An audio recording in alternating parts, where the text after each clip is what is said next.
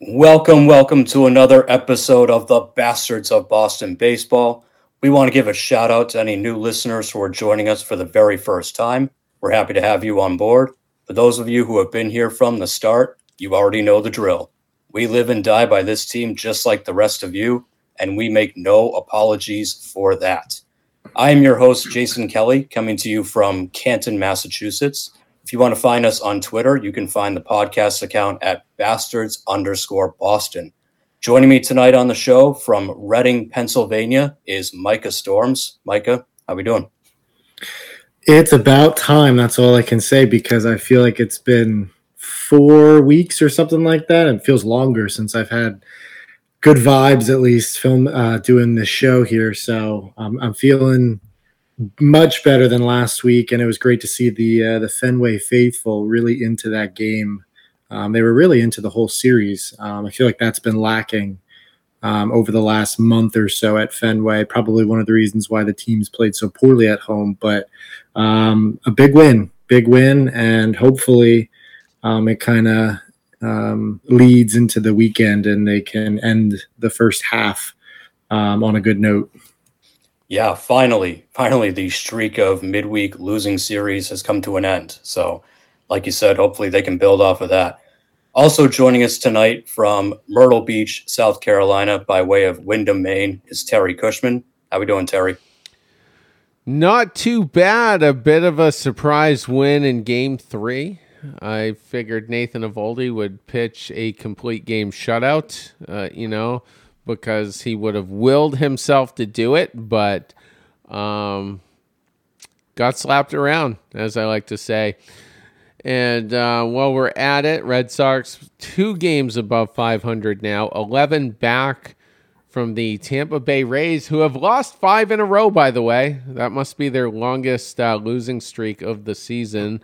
Red Sox are 3 games back from the final wild card spot. So you win 3 against Oakland, you're knocking on the door. Maybe we're buyers, and I've been so convinced that we would be sellers, but we'll get into that for everybody on the PM commute. So look out for that, and we'll give our predictions on the series.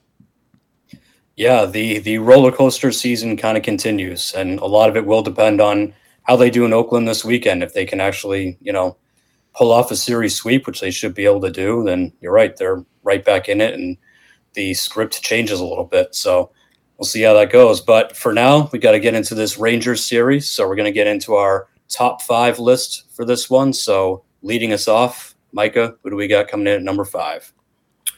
Coming in at number 5 is Masataka Yoshida, and he has been so consistent, and I feel like Red Sox fans don't even really realize how consistent he has been. On the series, he was 6 for 13, and he was able to raise his average up to 312. He's just so consistent. I don't think we appreciate what he's doing, and he is a rookie. I know he doesn't necessarily his age because of his time in Japan, but he still is learning big league pitching and just getting used to the game over here. But he is just seamlessly transitioned great. You take away those first 10 games, I couldn't even imagine what his average would be. Since June 15th, he's hitting 364. So again, just super consistent and someone who is producing at a high rate for this offense. I said before the show, I think he probably is a bigger all-star snub than Verdugo, and I don't think many Red Sox fans are talking about that. But I certainly believe that to be true. So another impressive series from Yoshida, and I think this is what we can kind of expect from him. Maybe not 6 for 13, but a consistent, high average guy, high OBP guy. I really think that's who he's going to be during his time with the Red Sox. Terry. He's a guy that he's won my trust, Masataka Yoshida.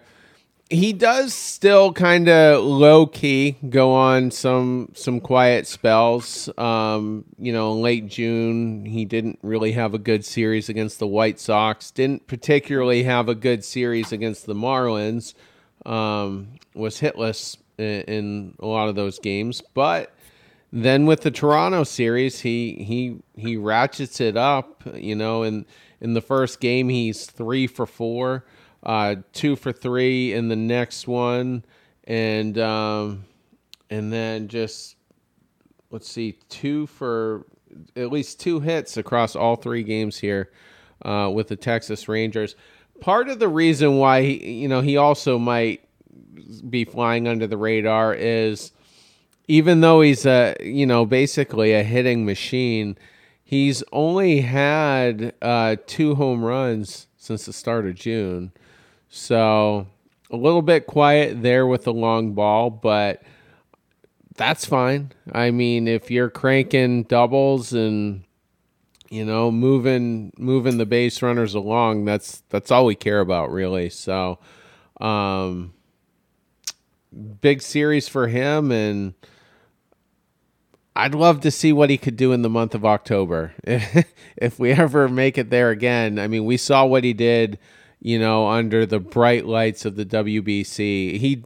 He really strikes me as a player who's going to show up in big games. And, he's been big for the last week and a half. Yeah, he's been playing great. And, preseason plus 600 to win Rookie of the Year. I felt very good about that for a long time. Unfortunately, Baltimore just keeps calling up prospect after prospect, and Gunnar Henderson's going to ruin that bet for me. But I still think Yoshida is going to be right there in the Rookie of the Year race, maybe even the batting title race if he keeps this up at the end of the year. He's come exactly as advertised. Good, smooth swing, patient at the plate, a little more power than I think maybe we anticipated at first. But like you said, Terry, he does go on those streaks where doesn't hit a home run for a while, but that's okay. He wasn't, we didn't sign him here to hit 40 home runs. We signed him here to hit over 300, play good defense in left, and be a guy who moves the chains for the offense. And he's doing exactly that. And I have to give a little bit of credit to Alex Cora as well, because we've been pretty hard on him this year, I think rightfully so. But Cora manages him very well because they obviously did their background on him, and they spoke to his former coaches, former teammates. And one thing that they kept bringing up was, his former coaches and teammates would say he does go on cold streaks. And when that happens, you have to kind of just sit him for 2 games. And it's hard to do. It's, a lot of managers won't want to do it. They want the players to kind of figure it out for themselves. But when Yoshida's gone cold, Cora does sit him, at least for 1 game, sometimes back-to-backs. And, lo and behold, Yoshida gets back in the lineup and starts raking again. So they obviously know how to manage his streakiness when it does occur. But still, it's pretty rare when that happens. And for the most part, he's good for a hit or 2 a night. And he's just been a perfect addition to this lineup. So couldn't be happier with the way it's working out. The contract seems to be just, absolutely perfect for what you're getting. I know Bloom took a lot of heat from pretty much everyone around baseball when he signed him, but it's working out so far. And if this team does go on some sort of run in the second half, Yoshida is going to be a very important part of that. So hopefully he stays healthy, doesn't get hit on the knee or the elbow anymore, because it feels like he's been getting just tattooed lately. But as long as he stays healthy, I think he's going to be in for a big year. So with that, moving to the other side, the diamond, Terry, who's coming in at number 4? That is going to be the Red Sox setup man, who, in my opinion, is the best reliever on the team. That's Chris Martin. Had a kind of a couple of, key appearances. Game 2, he came in to protect a 2-run lead in the 8th inning. Got through that pretty cleanly. Did give up a hit, but nothing beyond that. Struck out 1. and then was kind of brought in an emergency situation. There's nothing comforting about Justin Garza being in the game under any circumstances. Okay, with a 4 or 5 run lead in the ninth, that's just asking for it. And sure enough, he allows a base runner. Martin has to come into the game, and then, basically gets a double play, I think, on the very first pitch he throws, and out we go. So, I mean, he's got an ERA well under 1. And let me ask you guys this. If you're a team that needs a reliever, and I think we can say, Texas still does, despite the Chapman acquisition, but a lot of people are going to be shopping for relievers, and you call the Red Sox. Which one are you asking about? I would still lean Chris Martin first. Jansen obviously has the name behind him, but he's got a very expensive contract. Martin doesn't. Martin's got a very reasonable deal. So the money's reasonable. They're both, I know Martin's a little bit older than Jansen, but I think seems a little more durable and trustworthy at this stage. So I think a lot of teams will call about him. Teams will call about guys like Winkowski too, some of your other bullpen pieces that have developed here. But if they're looking for an established veteran piece, I think they would choose Martin over Jansen. Yeah, I think hands down it's got to be Martin at this point. I mean, the fact that they're both under contract till through next season makes them very attractive because they're not rentals. But Martin's only due $9.5 million, whereas Jansen, I think, is 16 next year. So, I mean, there's a significant dollar difference when you're talking about relievers. And I don't know the exact stat, but I know there is a massive difference in Jansen's production when he throws on 2 days rest versus 1 day's rest. And when you're getting to the end of the year and in the postseason, you don't want to have to think, oh, when was the last time we used Jansen? Oh, we used him yesterday. I probably can't use him, or he might not be as effective. We have not seen that with Martin. So, I mean, I would definitely take Martin. He's been probably, I think he's got to be a top 3 reliever signing in the offseason, and I would put his numbers up with anyone that signed in the offseason. So he's been a great find for Bloom. Yeah, he's been fantastic, and again, the contract is living up to it. He's completely worth the money that Chaim Bloom gave him over the winter. Perfect bridge to Jansen, and the Red Sox really missed him when he was hurt earlier in the season. They missed him a lot. Having that surefire 8th inning guy is just as important, I think, as having a surefire closer. So Martin's been dealing. This is part of the reason why, it's going to be tough if the Red Sox do decide to be sellers, because like you said, Terry, teams are going to call. Teams like the Rangers who need bullpen help are going to call, and it's going to be very hard to say no, if you're out of it and you're deciding to sell and someone wants Chris Martin, it's going to be hard to say no to dealing him. So we'll see what happens, but certainly a great season for him so far. Real quick, he's given up just 5 earned runs all season, 1.67 ERA, but he's giving up no earned runs since the Guardians, which was an ugly series all around for the Red Sox, but he gave up 2 runs to them on June 6th and nothing since. So he's definitely going on a run. I would imagine he's the best 8th inning guy in baseball. I don't have those stats up, but certainly far and away better than I expected he would be. And I still thought he would be solid. So, yeah, and I was looking it up earlier. I thought he was towards the top of the league in holds, which I know is a little bit of an outdated stat not many people care about, but he's got 14 holds on the year. That sounded like a lot to me. He's middle of the pack in Major League Baseball, and maybe that's just because the Red Sox haven't been in that many close games. We haven't seen the 7th, 8th, 9th inning bridge, that many times. So maybe if they start to play better, maybe if the starting pitching, sorts itself out, maybe he sees more action like that. But either way, you're right. He's on an incredible run right now. So it's good to see. So with that, coming in at number 3 in the top 5 is going to be Connor Wong, who had a phenomenal series at the plate, 6 for 9 in these 3 games. And look, it comes at a very interesting time because the Red Sox just DFA'd Caleb Hamilton, re-signed Jorge Alfaro to a major league contract for the rest of the year.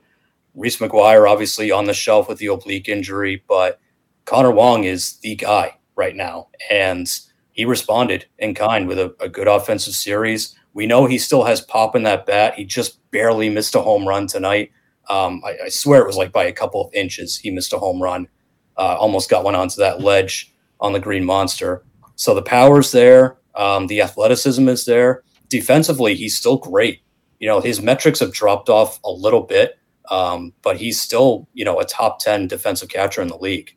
There's only a few guys really that have surpassed him. Austin Hedges and Shona Heim, who we saw in this Texas series, has also surpassed him defensively a little bit. But Wong is still great behind the plate. And he's certainly, part of the re-signing of Jorge Alfaro is that, Alfaro is a bit of a butcher behind the plate. He's known for his bat. He's never been known for being a good defensive catcher. So Wong will always have that advantage of, I think the pitching staff trusts him. I think that he's got the defense nailed down. If he can just hit around 250, he doesn't have to be an all-star. You don't need him to turn into Adley Rutschman. If he just turns into a solid big leaguer who can go 1 for 4, maybe hit a home run every now and then or a double and hit around 250 and not be a black hole in your lineup, that paired with his defense, you've got something there. You really do. And, 26 years old, he's still young, still developing. It's a good sign all around if he keeps this up. Because we were sort of thinking for a long time that he seemed like the forgotten guy in the Mookie trade. Everyone talked about Jeter Downs when he first got here. They hyped him up, and, he turned out to be kind of a bust at this point. Verdugo, we knew kind of what we were getting, and he's been a little bit better than we were expecting, but we knew we were getting an everyday player there. Wong was a bit of a mystery. All we knew was that he was a catcher who had some pop, but he was a little bit raw and needed a lot of work. He's really turned into something. He's turned into a big leaguer for sure. So hopefully the bat keeps up and the defense keeps up, because that would be a great development for this team. If you get a 26-year-old catcher back there who can work with this ever-evolving pitching staff, that's a great sign. Micah, your thoughts on Connor Wong? Yeah, what a impressive series. And honestly, he's really stepped up in a big way, just because they haven't had a backup for McGuire went down like 2 weeks ago, and they have not had anyone. And he's been pretty much the guy for almost every game. And he's played well. As you said, defensively, there is just no concern. And offensively, I still think there is another level to his game. I think catchers in particular, especially prospect catchers, I think they probably were the most affected by the COVID shutdown season, because catchers typically take longer to develop offensively anyways. And then you just take an important year completely away from them. So I still think there could be more to Wong's game. Something I just looked up because I was just curious. What do you think JT Realmuto's numbers are? Because they're not that far off from Connor Wong. JT Realmuto is hitting 248 with 9 home runs. After tonight, Connor Wong is hitting 239 with 6 home runs, and he was so close to a home run, for which would have been 7. So I'm not comparing Connor Wong to JT Realmuto. He is still the best catcher in the game. But the Phillies are paying JT a lot of money to put up just numbers that are just slightly over what Wong has produced thus far. And I think that's an encouraging stat that Wong is developing the way he is. I'm a fan.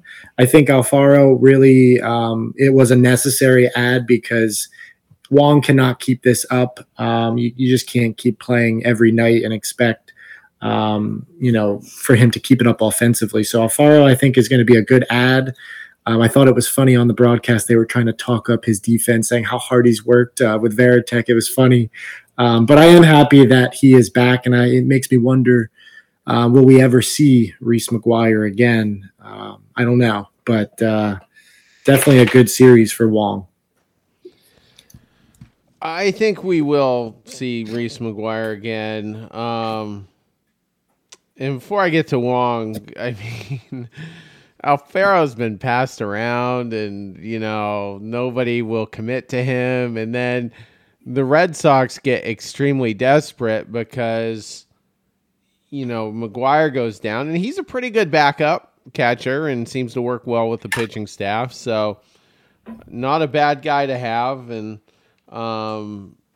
then you had that Caleb Hamilton kid who was hitting 180 in AAA, hitting 180 against pitchers who aren't good enough to play Major League Baseball.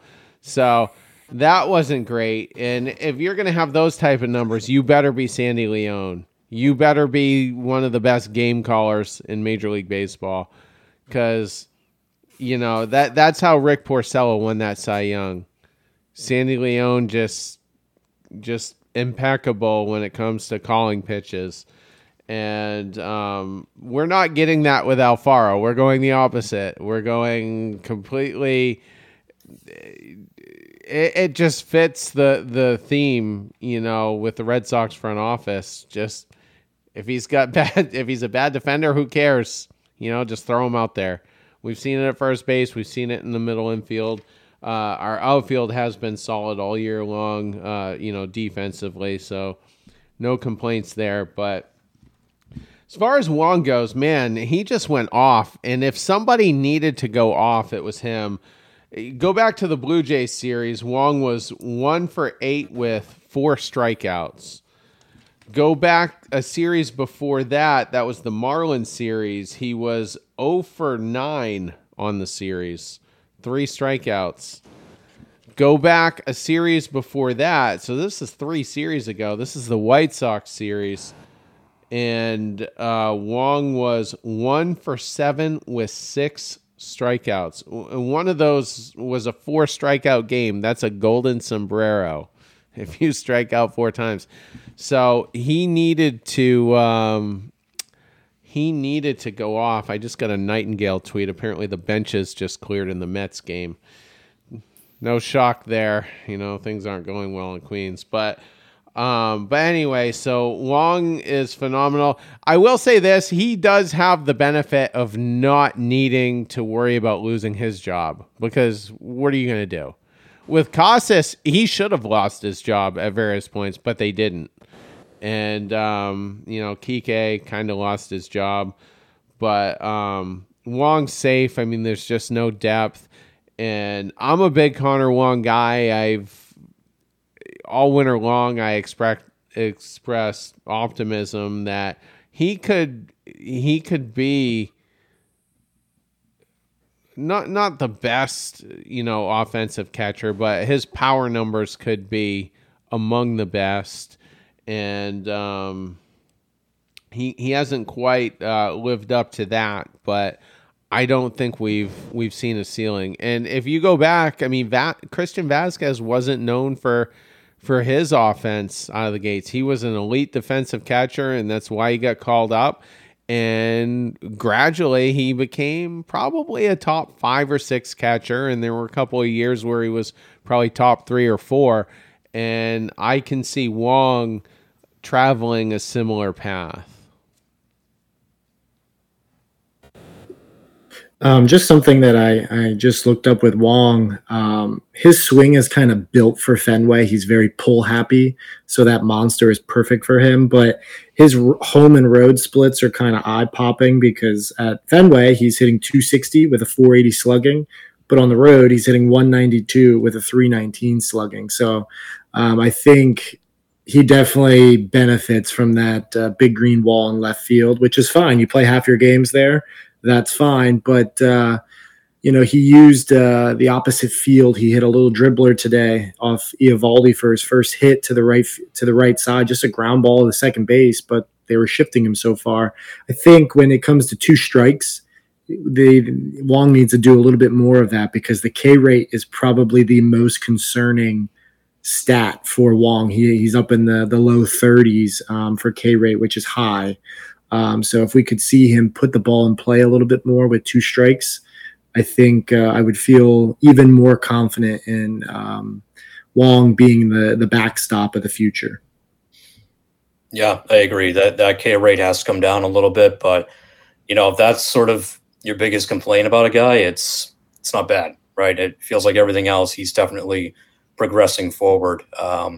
And Red Sox are kind of developing a nice little thing at catcher here, because the Caleb Hamilton experiment, obviously, he's not a big leaguer. He's, I think, a little bit of a journeyman, and him being DFA'd and all that kind of opens up room for Ronaldo Hernandez down in Worcester to get more playing time, really solidify that catching position where his bat's starting to come around now, and he's starting to really hit. And he's a 25-year-old prospect for them. So it's all kind of coming together the way it should. So it's good to see. Coming in at number 2, Micah, what do we got? Coming in at number 2 is Justin Turner, and he had another big series. He was 6 for 12, and he's just on an absolute tear. I know last week we talked about how, he's kind of either really hot or really cold, but he's been more hot than cold for quite some time. Since June 1st, he's hitting .314, and it's just the quality of the at-bats. I feel like he has a full count every time he's up to the plate. No matter if he starts at 0-2, he'll just work it to a 3-2 count. And that just goes to show you how he's just a professional hitter. And the Red Sox offense is really benefiting from him. He just seems to always have a knack for getting that big RBI single. And he just had another terrific series. So I think him and Yoshida are really carrying this offense consistently. We've had Devers have some big moments, but he hasn't been consistent for many of the series. And, Verdugo's kind of hit a little bit of a slide here to end the first half, but it's really been Yoshida and Turner who have been pretty consistent for the last 2 months, which has been big for this offense, especially a struggling offense. Terry. The redheaded stepfather. He's been absolutely phenomenal. Alex Spear tweeted out yesterday, in Turner's last 35 plate appearances with runners in scoring position, he's 14 for 33. So that's an average of, he's hitting basically 424 with runners in scoring position. He basically, he's basically fired Rafael Devers for being like Mr. Clutch, Mr. High Leverage, Mr. I'm gonna plate those base runners. He's been the most clutch guy this season. When you look at the deadline, and I think we're trending towards being buyers right now, but man, Justin Turner would be really coveted on a team that's looking to boost their corner infield. And I didn't expect this. It took a little while for him to get going. Like Micah said, basically from early June forward, he's giving you what JD Martinez was essentially giving you. Probably a few less home runs, but still he's driving them in. He's finding the gaps, and he's going to be 39 this year. So how many dudes his age are thriving right now? Yuli Gurriel, I don't think is having a great season, but he has played. I think he won a batting title at age 37, if I'm not mistaken, 2 years ago. But Justin Turner has overperformed his contract so far. Yeah, he just continues to be an RBI machine, and it's been a really welcome sight. I love the at-bats where, he just makes pitchers work. But he's not afraid to ambush pitchers too. He did that to Evaldi in his first at bat tonight. Jumped all over him for a base hit and kind of started that whole, even though they only got one run out of it, but he kind of got things going there right off the bat against one of the best pitchers in the league. So he's able to do that too. And let me ask you guys this. So Turner has a player option for next year. He has a player option that if he exercises it, he'll make $13.5 million. If the Red Sox continue to trend this way, where they just, let's say they finish the year 81-81, they miss the playoffs, they don't do much at the deadline, they kind of stand pat. Would you guys want Turner back? Would you want him to pick up his player option, or would you prefer that he turn it down and the Red Sox potentially upgrade the DH position? Mike, I'll start with you. I feel like if he wants to keep playing baseball, he would probably not take that deal, because I think he would maybe try to get a 2-year deal. And that would not be something I would be interested in. I don't want to see the Sox pay for an aging DH essentially, because in another year or two, I don't know what his bat really looks like, especially in terms of the power. Maybe playing at Fenway would help him. But I would much rather see the Red Sox try to go out, maybe get a Hoskins or something like that. That is a little bit more of a power bat. I'd be fine if he picked up the offer for one more year. I absolutely think if Alex Cora and the coaching staff can manage his workload and they're not putting him in the field too much, if they can try to keep him healthy, I'm fine with another year. But I absolutely would not do look for a 2-year deal to do another deal. Terry, what about you? I would be perfectly fine if he picked up his player option. Like Micah, I wouldn't explore anything beyond 2024. But I mean, who else is out there? Who's gonna give you that type of production for $13 million? And he could decline the offer and try to get just a bigger 1-year deal. But I mean, Nelson Cruz at age 41, he was only making 10 or 12 million himself, just crushing balls, hitting, 40 home runs a year.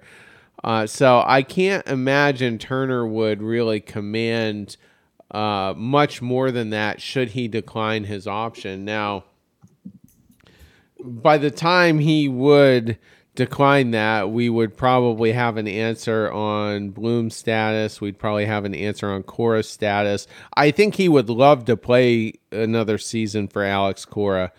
I think that would probably sway him to some degree into deciding to exercise that player option.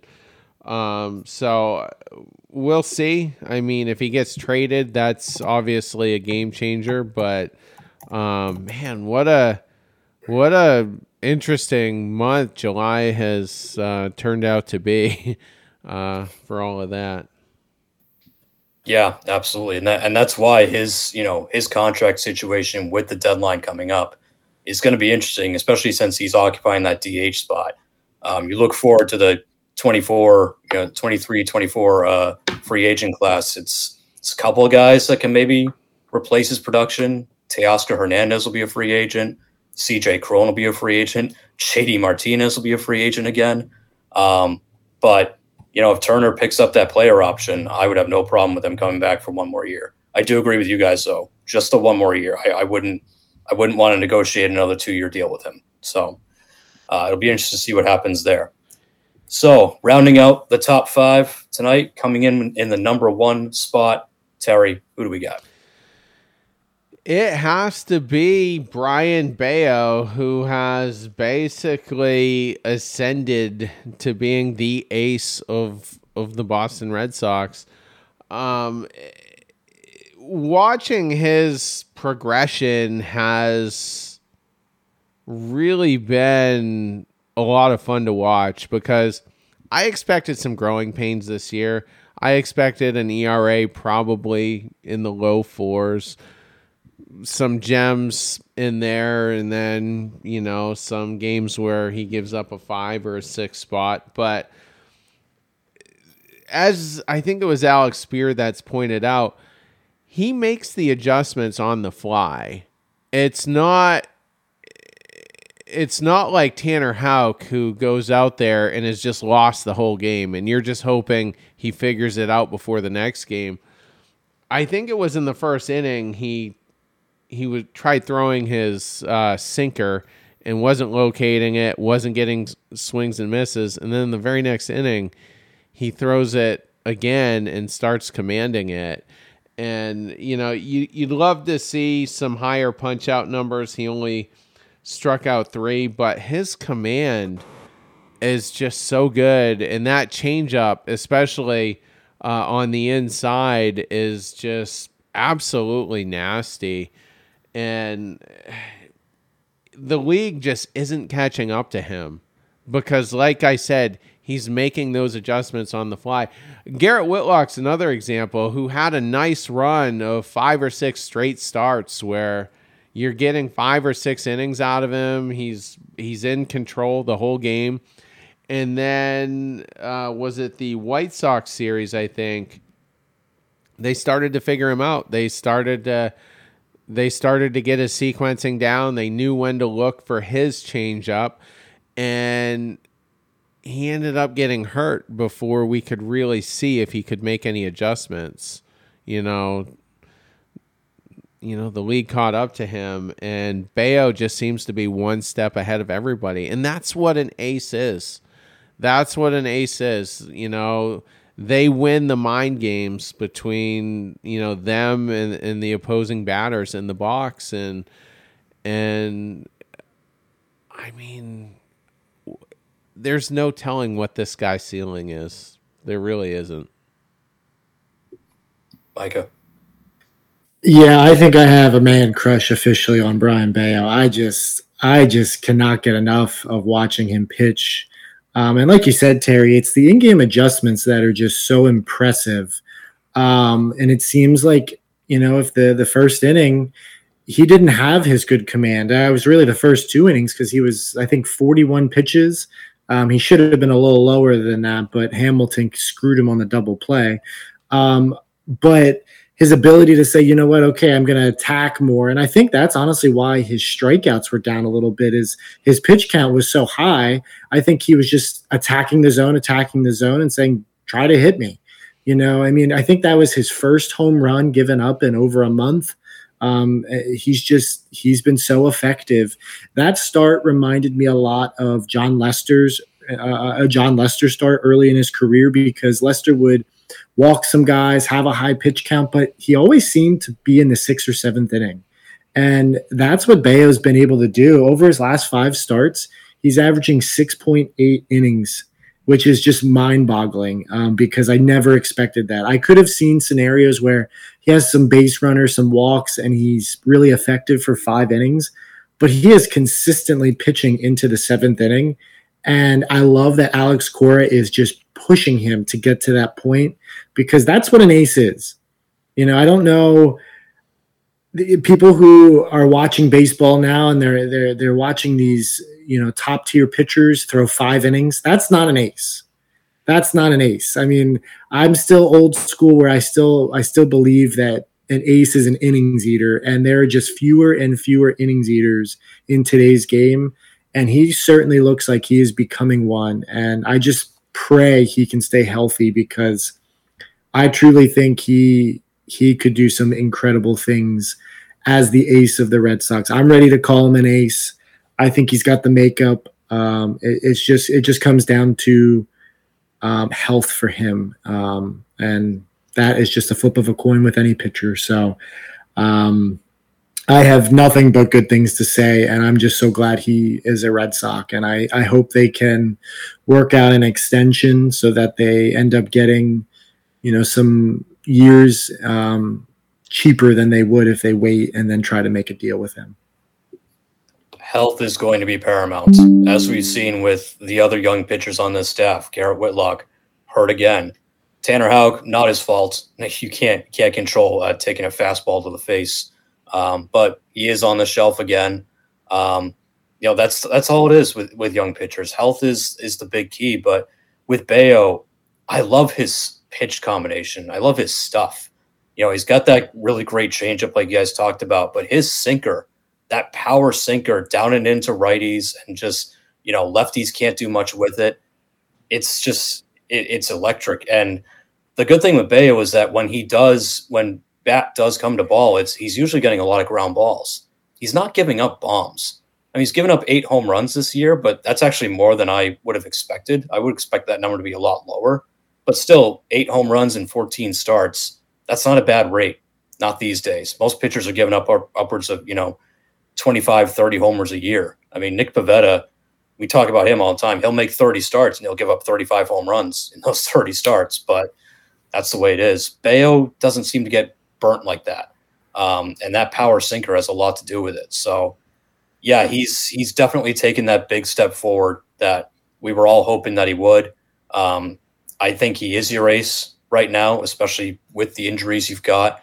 Paxton, you can definitely make an argument for him, but there's a feeling that Paxton may not be here after August 1st. So I'm hesitant to call him your ace because I feel like he's just kind of here for a little bit. And, Bello is your true ace going forward, not just this season, but for many seasons down the road, assuming they do everything right by him. So it's been great to see. It's been great to see him take that big step forward. And it's such an important development for this Red Sox team for this year and years beyond that Brayan Bello's the real deal.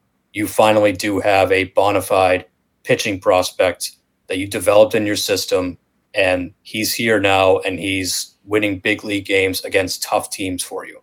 That's huge. So great step forward for him, great step forward for the organization, and he's become like must watch. Even if the Red Sox are struggling and they could get swept by Oakland, but it's like once Bello makes that start, I'm tuning right back in because he's must watch TV at this point. I don't want to do the whole like he's mini Pedro thing because that's way too much to put on a young kid's shoulders. I understand why people want to do it, but if anything, I'll just say he is your next big pitching prospect that has finally arrived. And we've been waiting a long time for that. So it's good that it's happening this year. And, hopefully we'll get to see a lot more of him going forward. So with that, we're going to wrap up this show. Keep an eye out for our series preview. That'll be previewing the Oakland Athletics series this weekend. And then after that, we'll have our Bastards Roundtable episode. That will be coming out this weekend as well. And after that, the following Monday, the Weekend Crew will have you guys. They will wrap up the what's hopefully a good Oakland Athletics series against those poor saps over there on the West Coast. So everyone, enjoy your weekend. Take care.